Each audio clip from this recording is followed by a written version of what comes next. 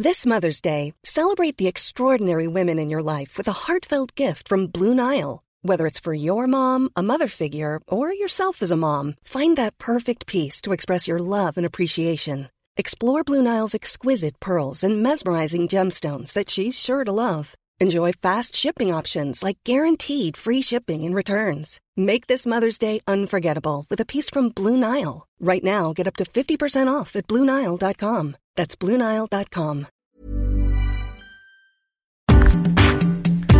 There are a lot of people questioning the direction of conventional economics right now, yet even after the biggest spending splurges ever made by governments outside wartime, there's still a lot of talk about fiscal conservatism, paying back the debt, balancing the budget. Yet contrarian voices question whether that is the best way forward, whilst others are seeing an end to fiat money and are buying into alternatives. So, in this free half-hour podcast, we'll look at those questioning the way our economies are run and the contrarians who believe that there's a better way.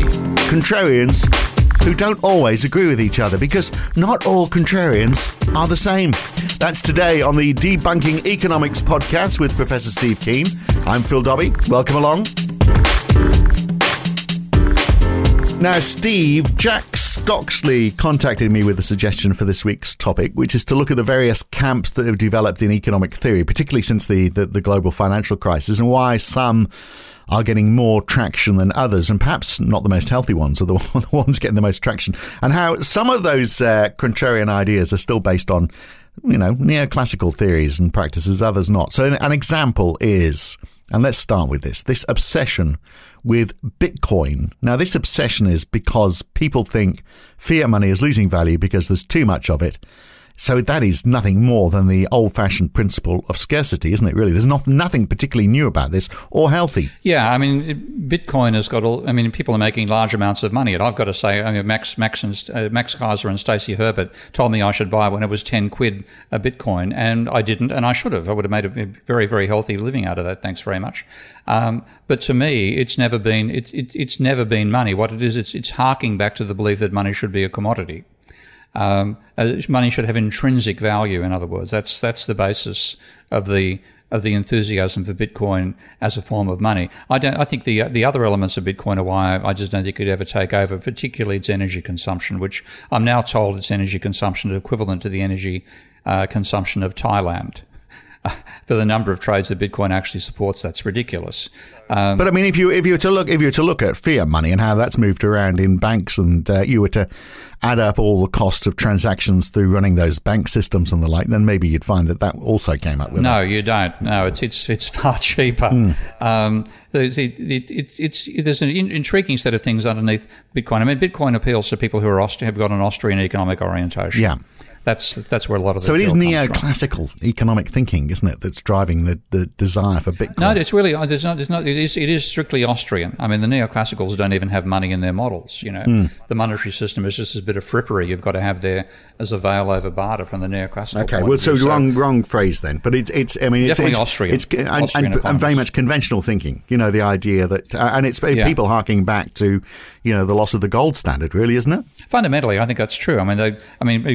Just speaking of Max and Stacey, Max was a gold bug and is now a Bitcoin bug.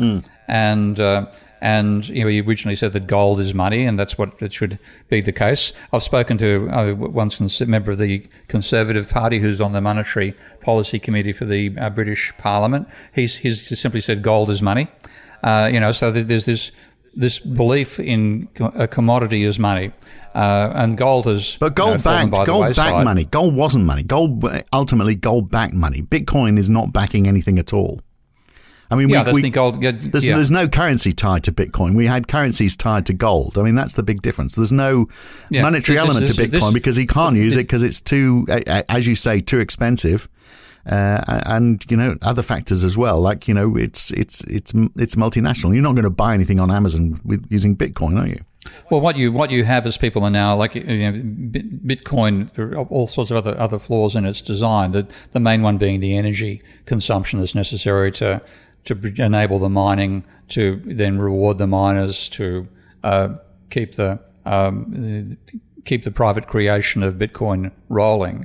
But people have then got the Lightning Network sitting on top of that, and transactions occur at the Lightning level, and they're a lot cheaper and a lot faster than Bitcoin. That is still happening there. But the number of transactions, it'd be intriguing if we can find how many transactions are actually financed by cryptocurrencies.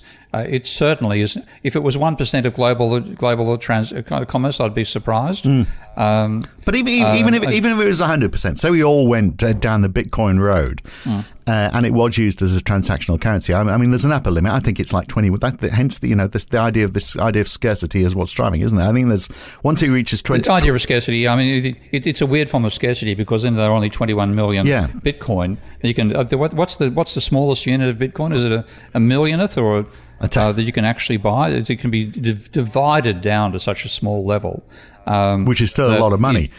But if it becomes a common currency, if a country exclusively used Bitcoin, and we know there's only going to be 21 million, I mean, prices couldn't go up, could they? If production in that country goes up and people want to buy more, and you've only got a limited amount of money in circulation, prices would have to go down. It can only be deflationary, can't it? So that is a real problem. That's effectively the concept, that your currency would deflate. Is that a good thing? With Bitcoin, the thing which appeals to people like Bitcoin above all else is that its value rises over time. And this is something which actually saw Neil Ferguson having a discussion about just recently as well, where I quite agreed with him. Money, if we talk about money having three characteristics, is money is a store of value, a means of account, and a form of enables transactions. And he said, I don't know that his comment was that maybe there are the three are exclusive. Because if you're going to use it as a store of value, then you want it to rise in value over time, or at least maintain its value. If you want to use it for transactions, you want it to be stable. You want it to turn over rapidly. But if you have something which is highly valuable, it's not desirable to spend it. I mean, we had the classic stories of somebody who, way back in 2010, bought a pizza with a Bitcoin. If he hadn't bought the pizza, he could now buy a pizzeria. With the Bitcoin, and therefore it encourages you not to spend, which goes against the whole purpose of money. Well, and actually there wouldn't very much to buy either, would there? Because people are not going to borrow.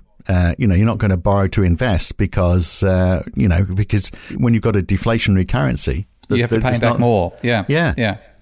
If you borrow a Bitcoin and have to pay a Bitcoin back in a year's time, you're paying an effective interest rate of 100%. Given the current rate of growth of Bitcoin. No one will be buying anything, and there'll be no investment. But apart from that, so that's a brilliant way to run a country. And the other thing about it is that it's something which, if we actually did convert over to cryptocurrencies tomorrow, then everybody who's bought cryptocurrencies would be a millionaire, and everybody who hadn't would starve to death, and that'd be the end of your social system. So it's something which it actually requires a level of community buy-in that it doesn't exist at the moment, and I don't think it ever will. Well, it won't. I mean, because the advocates say, look, it's finite, it's peer-to-peer, it's borderless, it's honest because it's got this transparent ledger, and there are no gatekeepers. All of those very good reasons for countries like they have in China to say, well, look, we're not going to have that going, running rife in our country. Yeah, exactly. So, I mean, Bitcoin ultimately, I think, will just become illegal, won't it? My feeling is that it will be the energy crunch that does it, because we're going to find at some point some really unarguable catastrophe, not something as little as losing a small town in Canada, or having one of Canada's major cities cut off by the rest of the country by a storm. And something that destroys a whole country happens, and people say, hang on a second, this is not what we thought the climate was about, and then we've got to cut our energy consumption back. How much can we afford to consume right now? 20% of our current output, because 80% is fossil fuel based. What's the easiest way to save energy? Shut down Bitcoin. And so I do expect that to happen. And even if that wasn't the case, I mean, the idea that it's borderless and it's peer-to-peer, which would mean, it could become a global currency where no government knows what the hell's going on. They have no control. There's no reason for any central banks. I'm sure actually Bitcoiners would probably say, well, that's the point. There is no need for central banks because it controls itself, because it's a finite currency. And that's back to the proto-anarchist elements of Austrian economics because they really believe there shouldn't be a government. So a lot of this is driven by, the Austrian political economy perspective that the government is only there to stuff things up. We should get rid of the government and not have any government structure whatsoever. And to do that, we need a form of money which is not government-based. So here's a Bitcoin. Right. So it is an Austrian wet dream.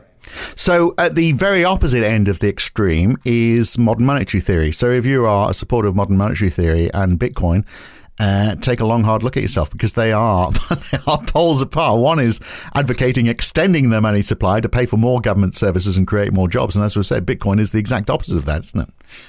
Yeah, so we do have rival camps turning up. So in terms of intellectual foundations, I've got far more time for modern monetary theory than the Austrians and the Bitcoin end of the spectrum, as you'd appreciate. And what a large part of it is that a country, there is such a thing as a country, there is such a thing as society, contra Maggie Thatcher, and if the government is spending more than it's taking back in taxation, then it's actually adding to demand and adding to your spending power, not subtracting from it, which is what it should be doing.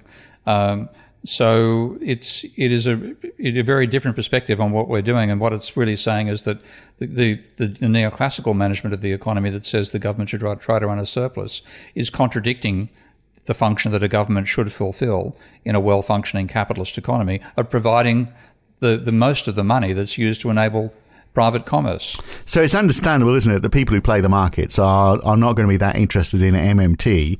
They are, because MMT will take away some of their financial instruments, they are going to be interested in Bitcoin because it's all just speculation, which is, of course, what they love. But the other thing is that a lot of the people in the markets, and like Warren Mosley himself discovered these principles by being a trader. A lot of them have used modern monetary theory as a basis for doing their trades and have come out of it very nicely. And those that have in their sort of neoclassical convention perspective, a lot of them, for example, looking at Japan, would think, Japan's running these huge government surpluses. At some point, people aren't going to be willing to buy Japanese bonds, therefore the Japanese yen is going to depreciate. Well, that's called the widowmaker trade, okay? Because it's in modern monetary theory point of view, the government can run any deficit it likes, so long as it doesn't cause inflation. And in my contrary point on MMT, if it doesn't cause you to go into a trade deficit, Japan had the trade surplus. So it was insulated to enable the government to spend as much as it wished to counter the impact of the private debt bubble that burst back in Japan in 1990, which they've done. So Japan's now got a government deficit, a debt level of 260% of GDP, and the economy is still sailing along quite nicely. So traders who took an MMT perspective ended up doing very well out of Japan, and they could simultaneously have done very well out of Bitcoin. And there's no way Japan's going to change that situation either, because they've got an aging economy as well. So there's always going to be a lot of public money needed. But it's interesting, isn't it, when things in the world go awry, what does everyone buy? They buy out the Japanese yen because it's seen as being a safe haven currency. Yeah, and also the American. That's the return. Yeah, but things when trade. Exactly. But when things aren't going well in America, they also look to the yen as well. So look, traditional economists, the mainstream, of course, tend to lump everyone together. If you're not with them, then you will have heard all these. You're either, take your pick, Steve. What are you, a Marxist, socialist, or a communist? Because they're all the same thing, really, aren't they? They're all bad, and they all screw up the economy.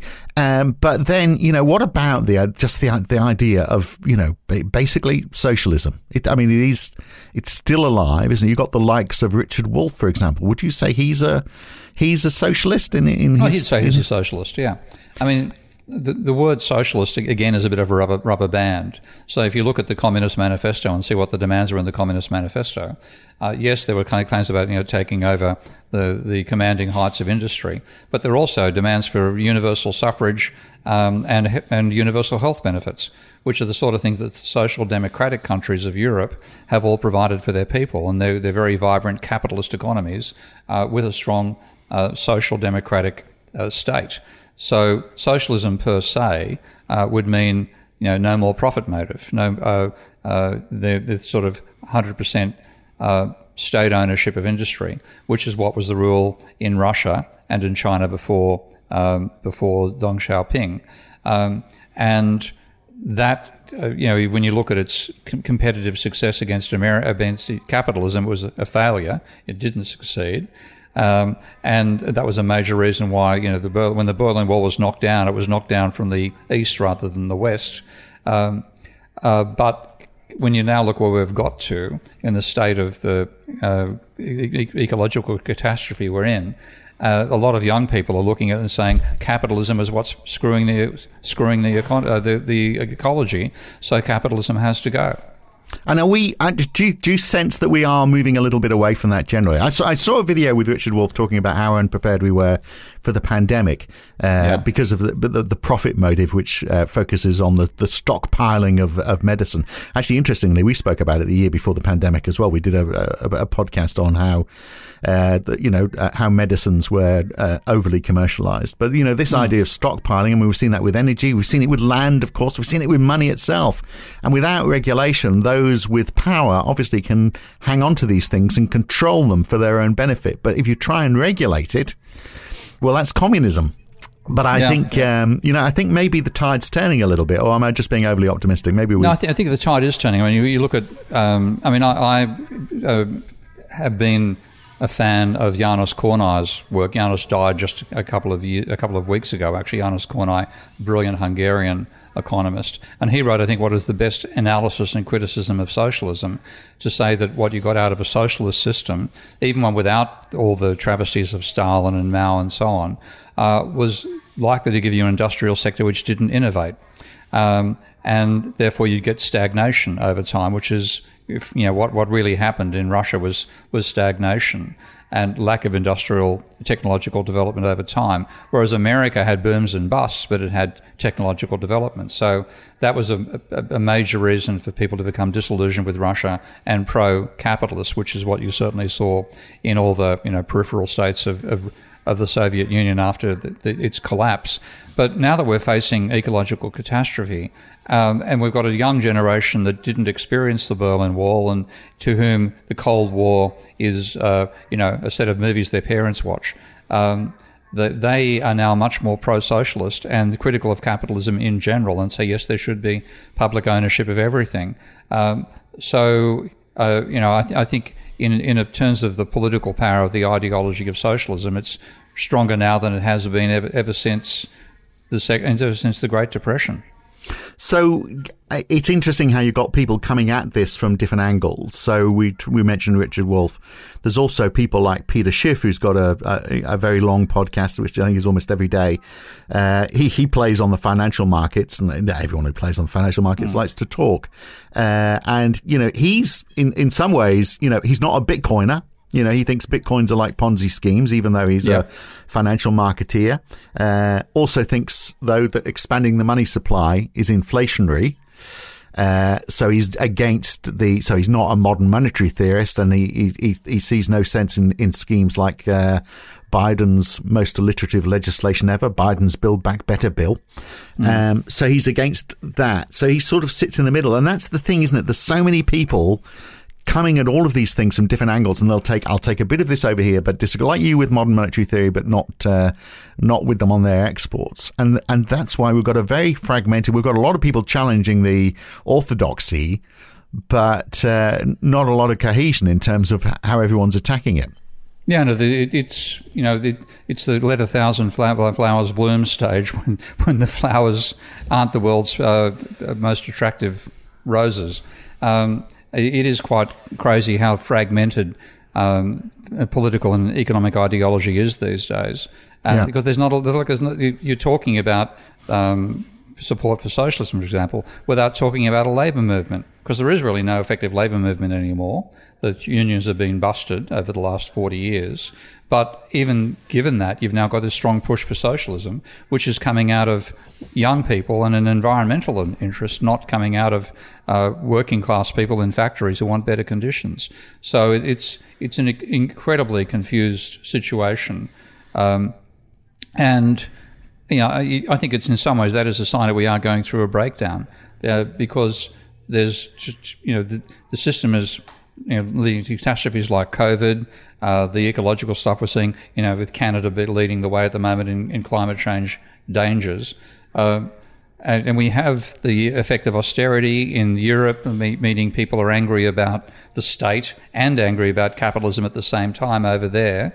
And then America, I mean, heaven help us. So, yeah, it's an ideological nightmare these days. Yeah, and even in sort of the orthodox circles, they're disagreeing on stuff. So central banks really haven't got a clue what to do right now, and they're all going off in different angles. So some are saying, like Europe, well, we're not going to, we're going to keep on our track. We're going to keep on buying up bonds, and we're going to do that for the foreseeable future. And then you've got New Zealand on the other, completely opposite side of the spectrum, that are pushing up interest rates and have just done it and going to do it a few more times next year.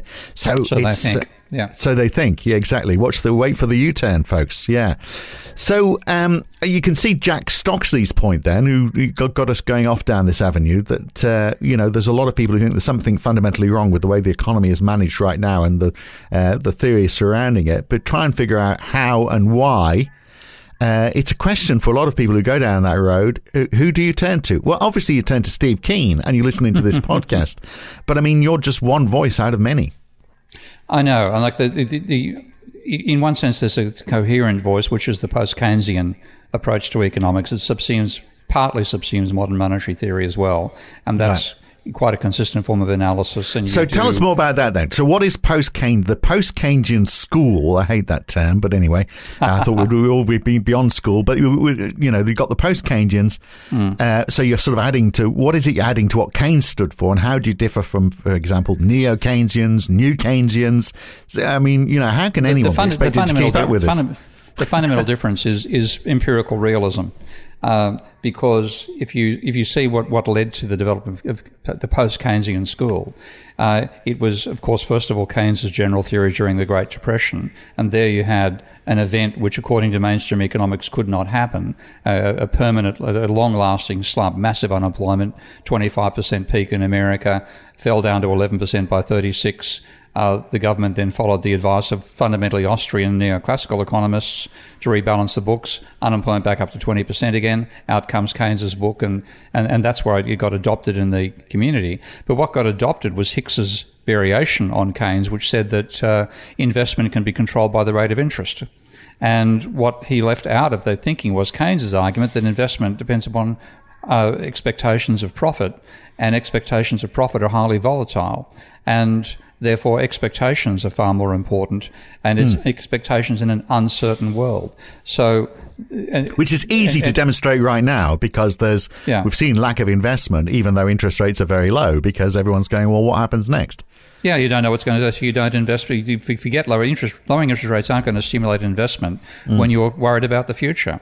Equally, high interest rates won't stop you investing if you're optimistic about the future. And then those expectations are shared in a herd behaviour sort of way. Keynes's chapter on that, chapter 17 in the general theories, the one part of the general theory, I think if you read any part, you should read chapter 17. And then also with the General Theory of Employment paper in 1937. So that's where the post-Keynesians effectively thought, this sounds like not ideology anymore, but realism. Yes, it's realistic that people invest on the basis of profit expectations.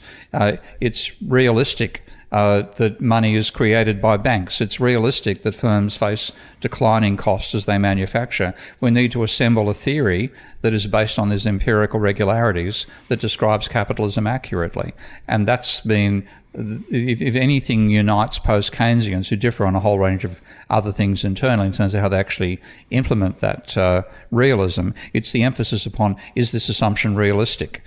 And whereas the neoclassicals said, the less realistic the assumptions, the more powerful the theory, which was a way of sidestepping the fact that their theory had internal logical contradictions that only a stupid assumption could help them sidestep. So this is why I think the post-Keynesian is the least ideological of the approaches to economics, because it began from the point of view saying we have to be realistic in the way we describe capitalism.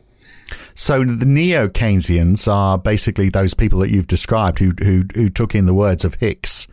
And so it's all about interest rates, because that is the interesting thing, isn't it? For irrespective of where you are, everyone seems quite happy to quote Keynes. That's one of the troubles. Yeah, I mean, like Paul Krugman calls himself a Keynesian. And with the Keynesian he's talking about is the Keynes who was constructed by Paul Samuelson and John Hicks. all around the idea of investment being determined by the rate of interest, savings being, if people don't consume, therefore they're saving, so savings causes investment. It was really, it's a reworked version of the 1870s neoclassical thought, which is what Hicks himself admitted in the early 80s, that he got it all wrong, and terribly sorry for what I've done for you for the last 50 years.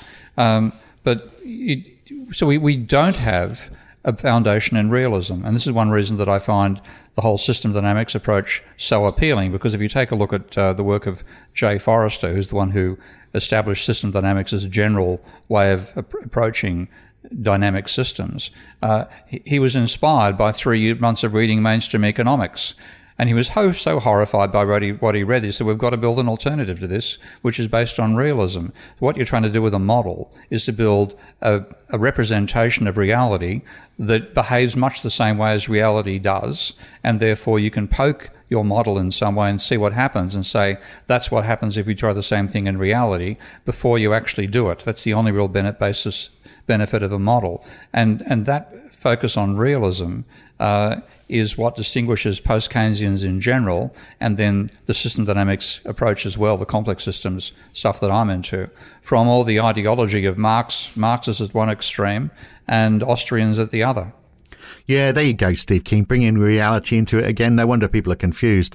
There's a problem with models, though, isn't it? Because people will go, oh yeah, you've got a model. It's like the people detracting against measures to try and control COVID. They'll go, oh yeah, they've got their model, but it's garbage in, garbage out. And show us the model. And of course, there's no way in the world they'd be able to understand the model if you did show it to them. And so what you're doing in terms of most people's views, particularly people who want to detract from what you're doing, is you're just creating a black box where you're putting stuff in and saying, hey, look what I got out. Well, that's unfortunately what neoclassicals have done. They've given modelling a very bad name, because, I've just been, I'm doing a lot of work on climate change these days, and there was a paper that I'm writing a critique of for the Proceedings of the National Academy of Sciences, and in that paper they said they were going to use an earlier model as a sensitivity check on their model's estimates of damages from tipping points in the climate. And this particular model assumed that, first of all, damages were quadratic. So you could fit a parabola to say what's going to happen to the economy as temperatures rise. The damage will be some constant times temperature squared. And they also assumed that one of the points on this parabola was 2.5 degrees Celsius will cause 2% damage to the environment. And where did they get those numbers from? They made them up. When you take a look at it, they said, well, the 2%, that's fair enough. That's what the government is spending right now on environmental protection. But the temperature at the time that they said that was no more than half a degree over pre-industrial levels, not as they assumed 2.5 degrees over industrial levels. So they simply made it up. And you look at it and think, this is garbage. You've made a garbage assumption, you get a garbage result. So the public skepticism about the models that economists use is quite justified. And when you compare them to the models that scientists and mathematicians and epidemiologists build, then those models are far more reliable. There may be an assumption which leads you astray at various points, but the models that the hard sciences do are decent attempts to give you a realistic simulating picture of the real world, and then use that to guide your policy. The stuff that economists have done, it's no wonder modelling has a bad name. So the problem with carrying people on, or helping people investigate, is because, as we've explored today, there are so many different branches, and there's people that you agree with on some stuff and not on others. For example, with the modern monetary theorists on imports and exports, there'll be people who are ardent fans of you, but not completely swayed by the climate change argument, for example. So there's people taking. So believe me, I get a lot of that. Yeah, I'm sure you do. Absolutely, and stuff on COVID as well. Yeah, but how do you wrap it all up? I mean, if we started by talking about Bitcoin versus modern monetary theory, which is the difference between scarcity and money supply, which then gets you down to the question about is it big government versus small government, and does everything which actually branches off, are you a left winger or a right winger? And if this is where I come back to system dynamics, which of course is the basis of my Minsky software. The idea of system dynamics was to build as complete a rendition of the real world as you could do in simulation form, and then see what happens when you poke it. And if you I really do recommend reading some papers by Jay Forrester back in the 50s when he was coming up with a general concept, because he was saying that with a computer we can actually simulate some elements of the real world faster than they happen in the real world. Obviously, a cut-down version of the model. You don't have a model of every person on the planet in your computer, but you try to build out general characteristics and how one part of a system affects other parts of a system, and that is what system dynamics enables you to do. And he said, if you build a model based on that ground, you will have a realistic picture of the system you're looking at, and that has been. It hasn't penetrated economics. The dominance of neoclassical thinking overall and the equilibrium approach, and the fact that they do the teaching means that even people in economics have become heretics like myself. Most of them don't even know of system dynamics as a potential alternative approach. And I think there's about 24 people who work in system dynamics and economics. I know every last one of them. I'll probably find a few. I don't know the PhD students, but I know all the published professors. And are you all drawing similar conclusions? Yes. This is the thing. Because we're using similar foundations, where realism drives what our models are built on. Then, so give me a couple of common conclusions that you've all drawn from. Well, fundamentally, the monetary system. We concur with modern monetary theory on that approach. The need for investment driven by uncertainty. So your feedback that fundamentally your expectations of the rate of profit are the main thing driving cycles in capitalism. Capitalism is cyclical. You won't have equilibrium. So all these, and also things like the production systems, resilience can break down if you have a long supply chain. Then that is easily breached. The dangers of just-in-time, the advantages and dangers of just-in-time manufacturing at the same time. The fact that if you have a system with lots of buffers, it's harder to destroy it with exogenous shocks. If you have a streamlined one, it's easier to destroy it with exogenous shocks. So what you find is people who work in system dynamics are really applying a general tool approach to a range of issues, and because the tool itself is correct, it's basically saying things take time. Okay, that's, if you wanted to boil it down to its essence, system dynamics is you must include the time dynamics and feedback effects in any system you look at. And it gets incredibly complicated to tie them all together, but the software enables you to do that. And then you have an interacting complex system. And for that reason, conversations with system dynamics people are really quite straightforward. Whereas if you get involved with a conversation with an Austrian or a Marxist, I mean, you're stuck in, talking about subjective value of theory versus the labour theory of value, and you find yourself caught up in a bloody religious conversation, not a practical one. Yeah, but I don't know. These systems dynamics people, they just sound to me, Steve, like a bunch of commie bastards who are just trying to build up arguments, to build up numbers to try and defend their cases. There you go. I mean, that's I'm sure you get that a lot. Oh yeah, I mean it's like, for example, I'll give you one example where system dynamics changed my mind, because and this is very recent. Remember, you and I used to have conversations about how does the government create money? And I used to tell you that I thought so much the government money creation was equivalent to a number of bonds bought by the central bank. Now, when I read, the only thing that surprised me in Stephanie Kelton's The Deficit Myth, because I agree with everything else, was the argument that the deficit itself creates money. I thought, well, it's about time I modelled this in Minsky. So I just got out my Minsky software and put the model in there, and Stephanie was right and I was wrong. The modern monetary theory is correct there and I was wrong on this point. It's the deficit itself that creates money, and it also creates the reserves that are used to buy the bonds. So the proportion of the bonds that are bought by the central bank is irrelevant to money creation. Yeah. There's also bonds being sold by the private banks to the non-bank public. That actually destroys money. or converts money into bonds. So it's not as completely straightforward as the deficit is 100% of the equivalent to money creation. It's actually about 20% because so many bonds are sold to non-bank financial institutions in particular. But that was a point where I looked at the system dynamics, and that told me my original expectation was wrong. So I changed my mind. That annoyed some people, but that's what made me change my mind, looking at the system dynamics. Yeah.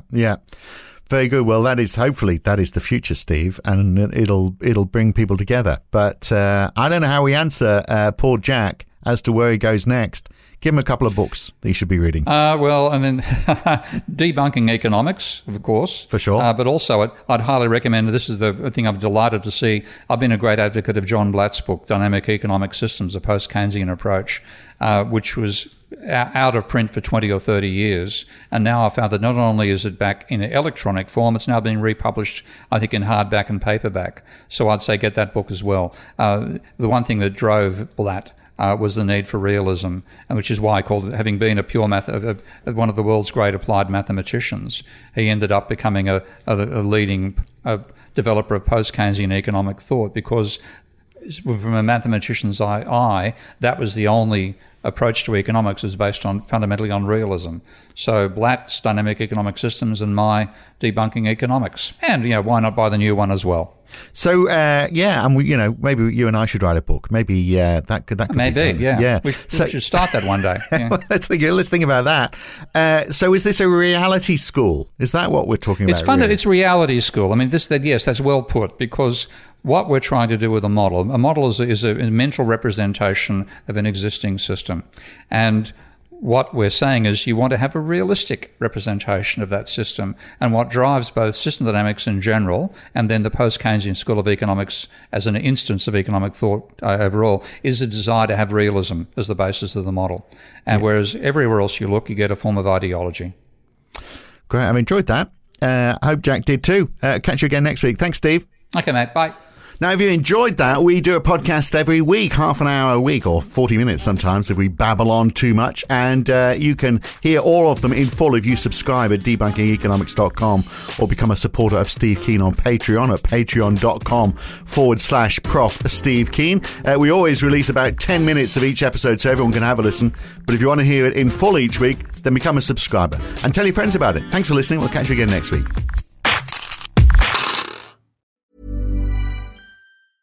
A lot can happen in the next 3 years. Like a chatbot may be your new best friend. But what won't change? Needing health insurance. United Healthcare Tri-Term Medical Plans are available for these changing times.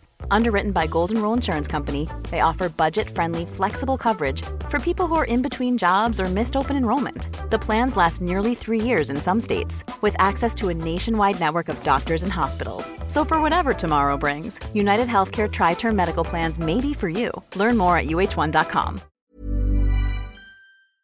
If you've enjoyed listening to Debunking Economics, even if you haven't, you might also enjoy The Y-Curve. Each week, Roger Hearing and I talk to a guest about a topic that is very much in the news that week. It's lively, it's fun, it's informative. What more could you want? So search The Y-Curve in your favourite podcast app or go to ycurve.com to listen.